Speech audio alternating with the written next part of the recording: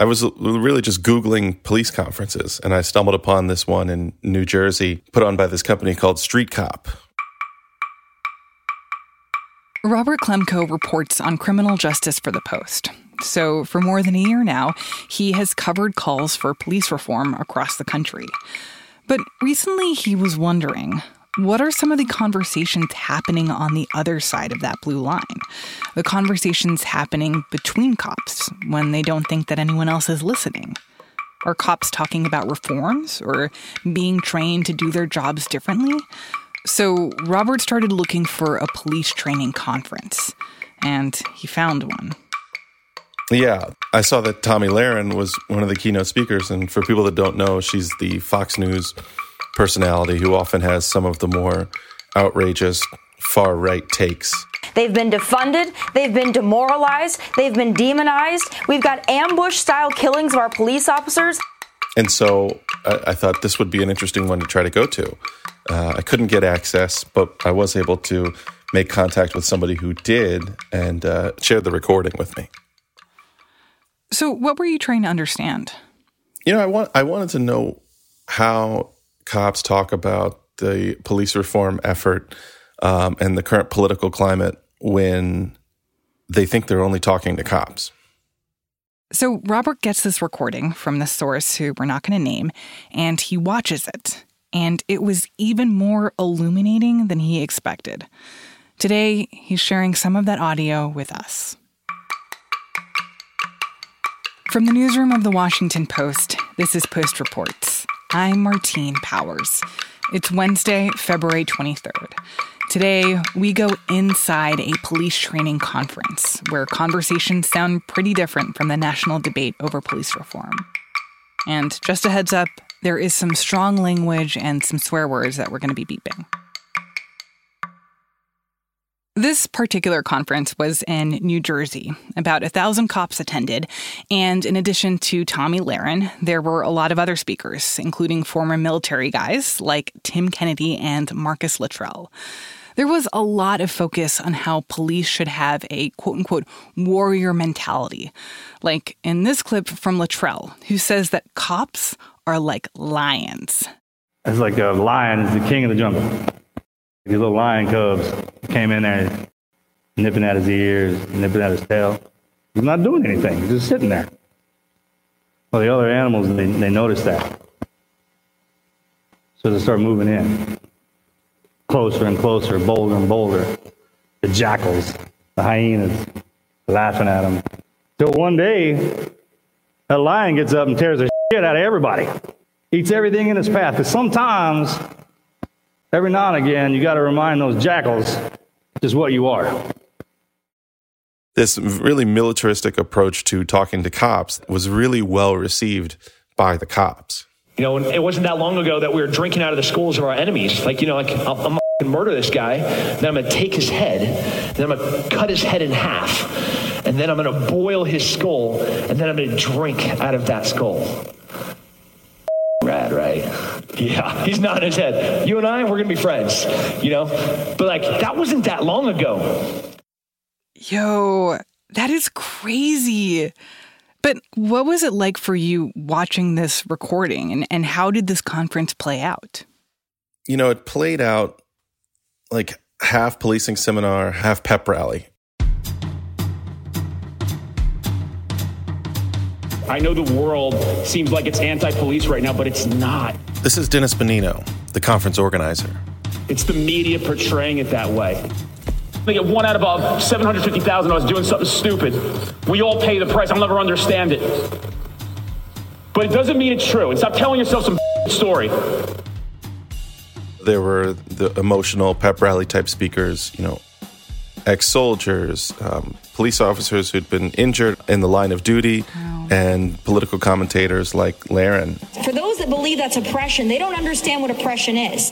Whose message was essentially that you're doing the right thing, this moment of public criticism will soon pass, and people will be asking you to be aggressive cops again, if not more aggressive.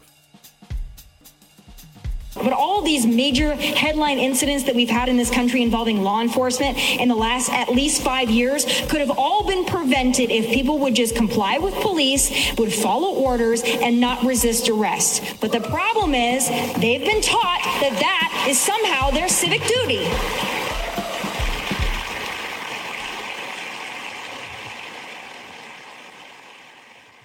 And that worldview isn't necessarily wrong. I mean, we've seen over the course of police reform in U.S. history that there's this ebb and flow where you have an incident that sparks outrage and outcry a la Rodney King or George Floyd. And then you have rising crime numbers or the perception of rising crime numbers and a demand from a majority of Americans to beef up policing and for police to have more of an aggressive physical presence on the streets. It's happened over and over again, so there's really no reason to think that that won't be the case. I find that such a fascinating but also a really sobering idea that if history has taught us anything, that this moment of calls for police reform will eventually pass, as he said. So you have been looking into this man, Dennis Benigno, who started the Street Cop Training Company, right? Yeah. All my law enforcement brothers and sisters, and Dennis, these videos have helped me even in my state. He's really popular on YouTube. Hey guys, welcome to this episode of the Street Cop Training Podcast. Fear will always be in your life, and how you embrace fear or deal with fear will dictate who you are. He offers this brand of training that encourages officers to differentiate themselves from other cops by being street cops. Cops who actually go out in the field and make drug arrests by any means necessary within the law. All right, I feel compelled to give you guys one more piece of advice before I left. He talks a lot about pretextual stops, which is a pretty controversial method of policing where you're pulling people over for minor violations and because you have a hunch that they are trafficking in some sort of illicit material. We get out and we start following that car to see what they're going to do, what kind of traffic law they're going to violate, which will justify the reason for our stop. Other than that, you're allowed to do that's called a pretextual stops. And who is this Dennis Benigno guy? Like, what makes him qualified to do all this training? He himself was an officer for about 2 decades in New Jersey and with the U.S. Park Police. And he was involved in a case in 2015 in which they pulled over women leaving a parking lot of a mall in New Jersey, and he jumped on the hood of the woman's car and pointed a gun at the driver and allegedly shouted, "I'm going to kill you." Oh, God. And the women were suspected of shoplifting, according to their lawyer, but no recovered goods were stolen, so they got charged with resisting arrest and assault of an officer because Benigno was forced to jump to the hood of the car to get them to stop. Shortly after that, he left the Woodbridge Township Department and started this company. The women's lawsuit was settled with the city.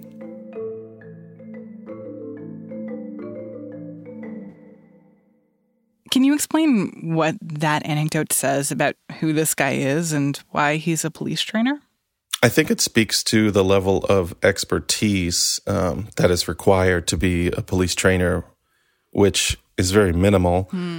There are a lot of police trainers who have never been police. Lieutenant Dave Grossman, who was in the Army before he started writing about how police officers need to have a warrior mentality.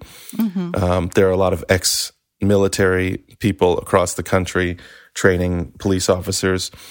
They're able to do this without any sort of vetting in most cases because the state bodies that are supposed to govern police training don't really have the resources to vet teachers, vet curriculums, go over coursework and deem it appropriate. So they leave that up to the chiefs of police and sheriffs who often rubber stamp training that their officers sign up for. There's just no way of knowing in any real sense who all the police trainers are in America and what their backgrounds are. You know, for instance, last year, somebody hacked the Oath Keepers membership list. Oath Keepers is a far-right anti-government group that was instrumental in the storming of the Capitol on January 6th, and found that 65 of those members had worked as police trainers across the country. After the break, we'll talk about efforts to standardize police training and how they ended up so unregulated in the first place. We'll be right back.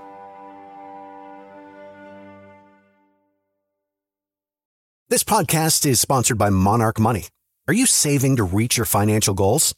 Reaching those goals isn't just about getting more money, but by managing what you have. And the best way to manage your money? Monarch Money. Monarch Money is a new kind of finance app that's intuitive, powerful, ad-free, and takes the headaches out of budgeting. Try it free when you go to monarchmoney.com/podcast. Monarch puts all your accounts, investments, transactions, and finances at your fingertips. With a complete view of your finances, you'll gain insights on your spending and find new ways to save. Plus, Monarch lets you customize your dashboard, collaborate with your partner, set custom budgets and goals, and track your progress toward them. See why Mint users are turning to Monarch Money and loving it, and why the Wall Street Journal named Monarch Money the best budgeting app overall. Get a 30-day free trial when you go to monarchmoney.com/podcast. That's MONARCH money.com/podcast for your free trial. monarchmoney.com/podcast. So is there anyone nationally working toward trying to standardize some of this police training? So there's this organization called IADLIST out of Idaho, which is a group that aims to be a trade organization for the entire industry of police officer standards and training. And their goal with the national certification program they started in 2015 is to create sort of an Angie's List for police training vendors and put a stamp on them so that states can know, police chiefs and sheriffs can know without doing the research themselves that this group is on the up and up and doing legitimate police training. The problem is that vendors like Street Cop don't really have a lot of incentive to get nationally certified by IADLIST because police chiefs and sheriffs don't really have a problem sending their officers there, and there's not a state group in New Jersey, for instance, that approves or rejects training. So they don't really need a national certification in places like New Jersey and in most of the country. It's just so striking, though, considering the amount of power that police officers have, that you would think that the forms in which police officers learn how to use that power, that there would be some sense of, like, standardization in that, or someone looking at that. Yeah, I think, part of that is because there's so many different landscapes that are policed in this country. I mean, I'm from Maryland. The way that police behave in West Baltimore is going to be different than the way they behave in Hollywood, Maryland, down in St. Mary's County. So I think because of that, police training has become really specialized. And because of the nature of it, it's become extremely secretive. There really wasn't a time when police training wasn't secretive. And every time that lessons are revealed to the public, or audio or video, and in this case, an entire seminar, there is often backlash. And that's just the way police training is. I think they feel like these are the things that we have to talk about to prepare officers for reality on the street, and it's not for the public's ears because they'll misinterpret it. I wonder if you think that argument holds some weight, that different police departments operate differently in different places with different types of problems that they have to deal with, and that it should be up to each police department and the leaders there to decide what is and is not the right type of training for their officers. Yeah, and I think it does hold some weight. But I think ideally there has to be some sort of check on police chiefs and sheriffs where the public, or at least elected officials, can weigh in on what officers are hearing. I don't know if a national certification program will ever take off because of how big and how diverse this country is and the experiences that officers face are. But what advocates for police reform are looking for is just the bare minimum of oversight here, which doesn't exist.